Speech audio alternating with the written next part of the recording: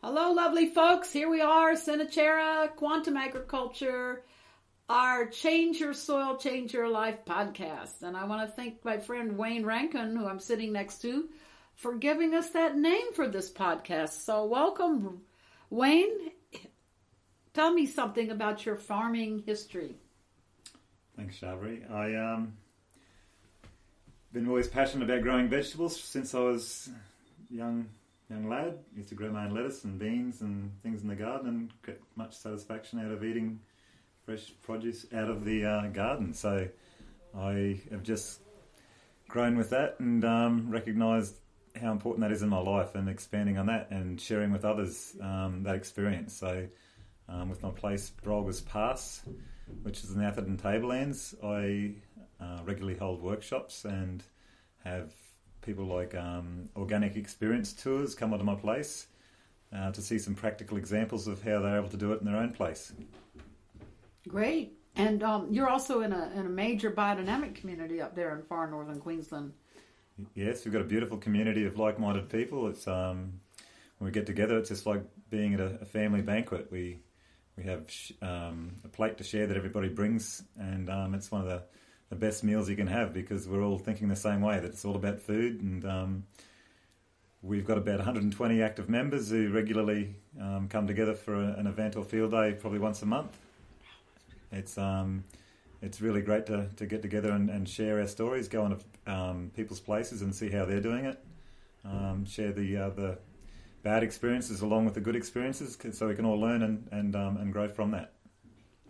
So what's your favourite thing to grow? My favourite thing to grow? Well, I certainly love growing the kale and some of my lettuces and enjoying my leafy greens. Dragon fruit's just another thing that I'm very passionate about. Myself and my kids, when we pick one that's usually a third equal share, we have to be divided up equally because they're so nice. I'm into growing all sorts of fruits. Do you grow jackfruit too? I've got a tree, but it hasn't fruited. I tend to grow more of the things like peaches, nectarines, tropical apples. They're more of my favourites. The bananas, I love my bananas, and custard apples. As I said, the dragon fruit. They're probably the major ones. What's the little red one too? Not dragon fruit. I've had up there. You had a bush. Brazilian cherry. Oh, maybe. I don't remember. I just know when you do jackfruit, because somebody gave me some. Luckily, I went on Google and looked it up. I wore gloves. Because of and spread newspaper out. The lactose. Yeah, the lactose that comes out is like glue, I love the taste of it. I was amazed how many different sorts of jackfruit there are. The crunchy ones and the... And durian's the same thing as jackfruit, or is it slightly different? Completely different. Completely different. Oh, wow. They say if you've... there's a saying when the durians come down, the skirts go up. It's an aphrodisiac. Oh, wow. For the male or the female? I'm not sure. I think it works both ways. I've heard that about gin. You probably say that about a lot of alcohol. No, not really. Yeah. So, do you do commercial farming? I am a supplier to the local organic and biodynamic farmers co-op. So I supply to for myself, and any excess I try and push through the co-op and share with others. I certainly also like having people come onto my place and supply them as well. So, do you have pick your own or? No, I think you've got to be careful with that because people probably don't have the same understanding that you as a grower and making sure you've got enough for next time as well. That's right. Well, I don't like that one. Yeah. But it's certainly nice to have people come along and have an experience of seeing how it grows and to have other experiences. I do fermented food workshops, and the one that I really love sharing with people is the edible weeds workshop. So expanding people's knowledge around that, where we can take a walk around the garden and give them a practical example of what they can eat and what it's good for, and look at weeds in a completely different viewpoint instead of being public enemy number one, that they can possibly approach them as a great friend and something of great benefit. Well, they do indicate deficiencies in the soil too. Absolutely, but sometimes you need to start just with the basics and allow a window there for people to take it further from that. Yeah, in so many ways. I've been teaching fermenting weeds fertilizers, and that's very popular. And it's easy. Although in listening to Klochek's planning calendar, now I'm getting this. Oh, maybe I set up something 2 years down the road I didn't realize. Do you know what I mean? Even though it might not contain the seed through the fermentation, it could contain the energy pattern. You know, like in this area, there's a lot of phosphorus deficiencies, as well as sulfur, we know, but it's phosphorus and zinc. And there's this thing called tobacco weed. Yes. That grows everywhere around here. So I started fermenting the tobacco weed and putting it out as a phosphorus zinc source, and it's working. Nice. It shows up in the soil test as working, you know. And you can take, say, what they call Salvation Jane, Patterson's Curse, with its little purple flowers, because sometimes we'll go and see maybe hundreds of acres, all caused by overgrazing, everything in there. And those purple flowers are indicators of copper deficiency, obviously, purple. Yes. And so you ferment out the Salvation Jane, Patterson's Curse, and put it back on that field. And Kim Green's has gone for 4 years. Nice. Yeah. Of course, you could have put a dose of copper out there, but the plant's there. And that's what it's doing. It's bringing up copper from deep below and distributing it. So it's another ferment. Turn you on to ferments, brother. Yeah, beautiful. Yeah. I would teach you how to make doses too. Sounds great. So what do you think your greatest gift to farmers is? Now you're pushing me.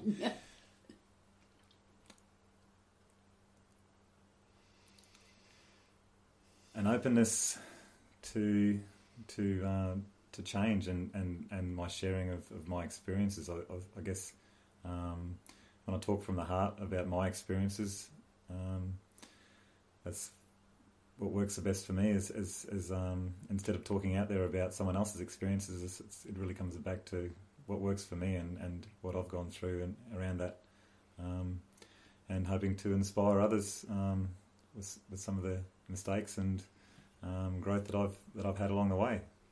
Excellent. Yeah, I like to work with people saying how change starts in your own backyard, and promote what changes have occurred in my own backyard, and give people a tour and an experience around that. So, yeah, hopefully they can be inspired to take the challenge on for their place and for their food. Yep. Do you actively use biodynamics? Yes, I'm regularly use biodynamics. I also have a business called Proper Earth, where I consult to people around basic soil analysis and putting out biodynamic preparations. So I offer a service of stirring and spraying biodynamic preparations on their place, along with some other biological fertilisers that I create myself based on some of the mass humus biofert stuff. And I've had a great change with my father, who's 88 and who has got 76 acres not far up the road. And I asked him to give me his worst paddock of weeds, and it was overgrown with weeds and stuff as he saw it. And I've sprayed biological fertiliser and biodynamics out on it, just one spray. And a season later, that you could tell it was just shining, and that was really great because it stood out from these other paddocks. And the biggest indicator to me was seeing the ibis and the brolgas and all the bird life coming in only to that paddock, and obviously those type of birds are going into the soil and eating the biology and worms and insects and things, and that was the best indicator to me of what was happening, and a huge change that had taken place. And from my experience, that's what's needed for a lot of farmers. They don't want to just hear about it, they want to see it. And if people think about it too much with biodynamics, sometimes it's a bit too challenging for them. So I suggest that they have an experience with it and see what they like, see the changes that happen, and if they like to do that, we'll take it further, but just take little steps. And so where do you purchase your biodynamic preps from? Well, with our group in Far North Queensland, we've make our own preparations. I do some myself. I do my cow horn silica, my nettle preparation. I do casuarina tea, and I do some 500 cow horn manure. But I'm also very much involved with the local group, and I'm regularly in the pit up at Adam Collins' place where we do most of the preps there, and I'm putting down 2,000 horns along with everybody else that's gone there for the day, because it's a beautiful gathering of people coming together to share that experience. So yeah, we put down and pull up around 2,000 horns every year, and from that we've got lots of 500 and the other preparations as needed. But it's been beautiful to work in doing instead of stinging nettle, making the biodynamic preparation, we're using stinging tree. So that's come directly from Hugh, Hugh's advice around that, and it's a great one because it's what's available in our local area, what grows in the rainforest and is regenerating the rainforest in its own way, and it's a great one to recognise that we're using what's right for our soil and our conditions and our climate. Well, as Steiner said, even in Australia, you remember in the agriculture election, he mentioned Australia as being a place that people would figure out what was good for the preparations from here. Yes. Yeah. And it's great. That's actually something I'm very passionate about is working more around that, because there's so much that's untouched around in that realm. That's what's brought me to the course here in so many ways is to expand my gestures of plants and the understanding that are around that. Well, I want to make sure at 1:30 you're there, because plant gestures is then. Great. Yeah, I told you this year we got to add plant gestures back in, to the course. Well, as I told you, that's what I'm coming for. You better have it there. Yeah. Well, and you have manuals with it from the past? There's some stuff. Good. Yeah. I want to make sure. I want to arm you in any way we can. Thanks. I love your support. Well, we love you. And I'm going to teach you how to make doses. Nice. Anytime now. So, what's your highest moment in farming? Most exhilarating or inspiring?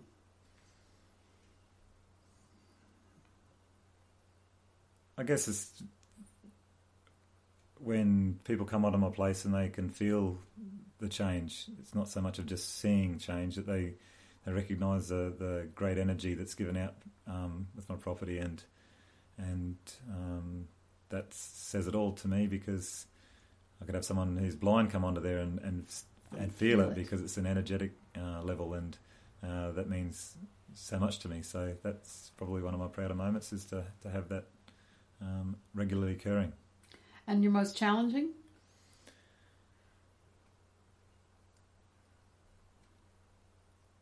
I guess that's to do around some of the other rats, rabbits and rodents that are coming through and eating some of my produce.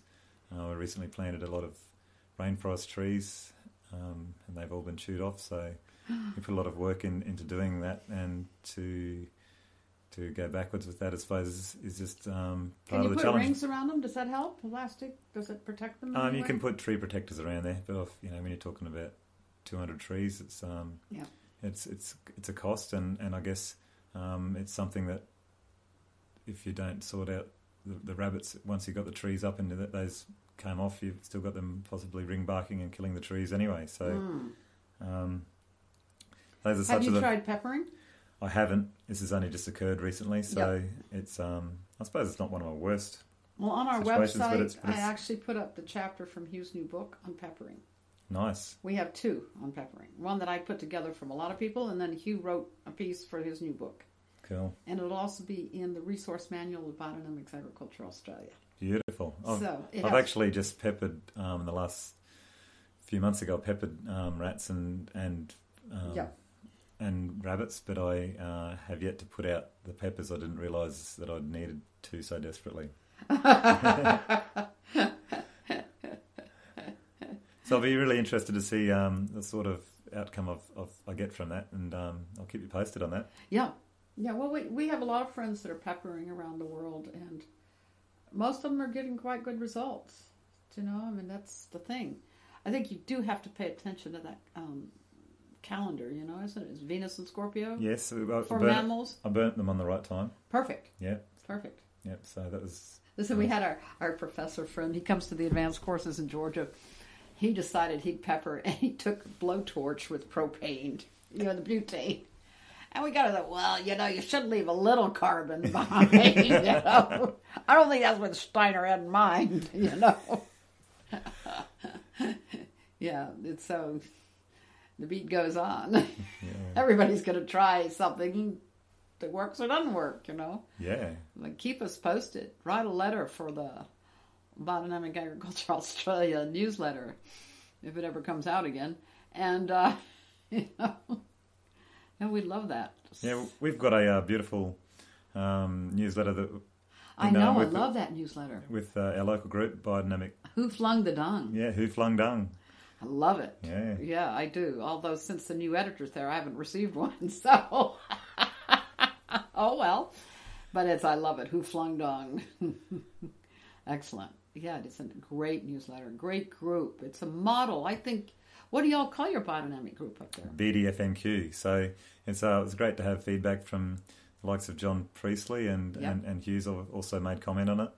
And Shane Joyce has come up there and talked too. Yeah, but their comments have always been that how such a great group it is, and a lot of comment around the library and the resources that are available there, the beautiful meals that people bring to share, and the energy that's created amongst us getting together. I think that's it. It's the community sense. It's like being part of a big family, and it's beautiful. I think also we were just moving out of the area when they opened the co-op, the farmers, the biodynamic farmers store, and I think that did more to encourage people to grow than anything, because you have an an outlet, yeah. And has it grown as far as customers and? It seems to be a little, but it is a little slow. I guess people still are challenged by paying a little bit extra to have that type of food, and I think that's one of the biggest challenges. I think the other one is actually having committed farmers to produce not just what they have in excess, but produce just for the co-op, and to have a system in place so they can be supporting them year round instead of just in dribs and drabs, because that's part of their problem is what they can't source locally, they have to buy from down south. Then there's extra costs on freight. Yeah. But isn't it very difficult? I mean, what we noticed, to grow vegetables in the summer up there, it's just almost impossible, isn't it? Well, yeah, my place has got a certain microclimate about it. I'm a bit lower and a bit cooler. The Tablelands is a diverse area where there's a lot of different climatic zones in a very small space. So for a 45-minute trip, you can go from being on one side in Millumilla where it's raining and drizzly, and where the dairy farms are a lot of, across to Yungaburra, where I live, is halfway to the drier Tolga, and then through to Mareeba, where Mareeba's quite dry, and if they didn't have the water from up around area supplying them for irrigation, they really wouldn't be doing much down there. But they've got the sunlight and we've got the water. So where I am, I'm actually able to extend some of those leafy greens and stuff. I was still selling kale to the co-op. I've still got the kale that I grew last year, still supplying it, came back again. So Hugh had kale in Tolga up to here. Yeah. And he kept growing it, and he wouldn't even let us eat it because he was trying to get seed, and he never could get seed. I don't think it got cold enough for seed. Okay. So I was still supplying the co-op with kale right up to nearly Christmas. So that was really nice to know that actually everybody else had given up, but I was still supplying. So it's something that I'm going to be working on more this year, and especially my greens. Seed, because when you get that seed, then it'll be really set into your climate and your soil and everything. Yeah, that's a good point. I've actually haven't pursued that, the kale that I have. Well, there's several plants in our garden. I'm just not allowed to even pick one leaf. Why not? I thought this was for eating. No, this is for seed. And I'm appreciative, because slowly but surely you create a seed that's for that soil, for that. Yeah. I don't mean you create it, but Yeah. You're involved in... And it's just what you're talking about before about hemp. I think some of the problems around that is actually acclimatising your seed. It's certainly something that really needs to have happen. 3 or 4 years of growing that to really get that seed right for your climate and your conditions. We do know recently, actually, he's a big dosa fan of mine. I'm known as the queen of dosas now. And this guy's like a total dosa aficionado. And his family, he is the one that set up all the hemp buying from this continent. Oh, wow. Yeah, and he's down in Mullumbimby area. No, maybe Bangalore, probably. Nice. He's rich. And so if you really get some hemp going, let us know and we'll connect you.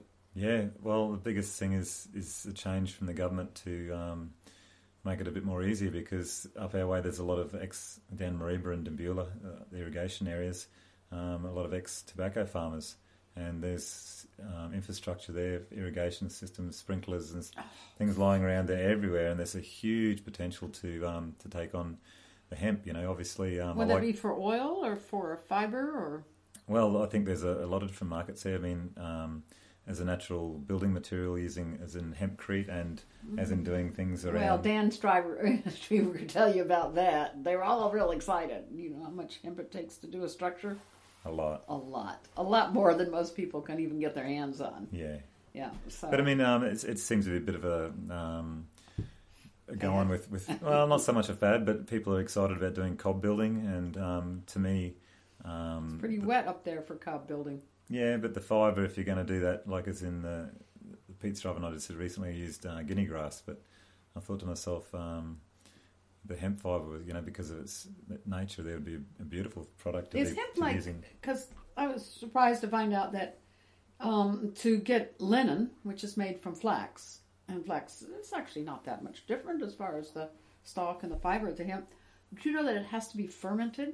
No. Yeah, they actually throw all of the flax into these ponds that are full of bacteria that break down the fibre. Yeah, okay, wow. And if it didn't happen, they couldn't get the hemp. I mean, the flax couldn't get the fibre out to spin the flax. Yeah, wow. I wonder if it's the same for hemp. I think there'd be a little bit around that, and it'd be around the inner core of cellulose. It'd be in that the core of the stalk, which would be needing to get used. But I think actually once they thrash it, that comes out with a thrashing process of squashing it, and that's released. But that's needed to get rid of. But there's a lady up at Ravenshoe. She does seed production for it, and she said that she had some seed there that grows plants 6 to 8 meters tall. And I thought to myself, so that's for fibre then. Well, I'm not sure. She said that I know that she does a lot of seed, but I'm not sure whether she'd be using that for a fibre product or whatever, but certainly as far as soil building goes, it seems to be very exciting. You know that the Commonwealth was built on the back of hemp. Yeah. No rope, no navy. Yeah, and it's people like ICI and the petrochemical industries that came and took it over. That's right. As you know, there's a mechanical harvesting industry in America. Yeah. American Statue of Independence is written on hemp paper. Oh, I'm very aware. Because it's and such the Constitution used pokeberry ink. Uh-huh. Yeah, inkberry. Nice. Yeah. It's close to your heart, isn't it? Yes, indeed. And my lymph system. And so, another story, another time. Yeah, so, well, that's exciting. So how much, have you figured out proportionally how much land you should actually grow hemp on to make it worthwhile? I guess the licensing system is a bit restrictive for me to really go down there. I haven't got easy access to harvesting machinery to go down that either. So at the present time, I'm probably just backing off on that. I'd like to see it happen, but I'm not probably going to put too much energy into that exactly at the time. But I just see there's a huge potential, and it'd be fantastic for it to go ahead. Yeah, I think there's also, he's going to be lecturing to a group of farmers in Canada. Lovely group. I mean, Ontario, they must have 200 farmers, and a lot of them are growing heritage grains now. Yeah. You know, like micro patches of heritage grains, so that they're really old seeds. And Adam Collins is doing it too. He's doing it too. He's got a lot of different rices and wheats. Yeah. Oh, and wheats too. Good. Yeah.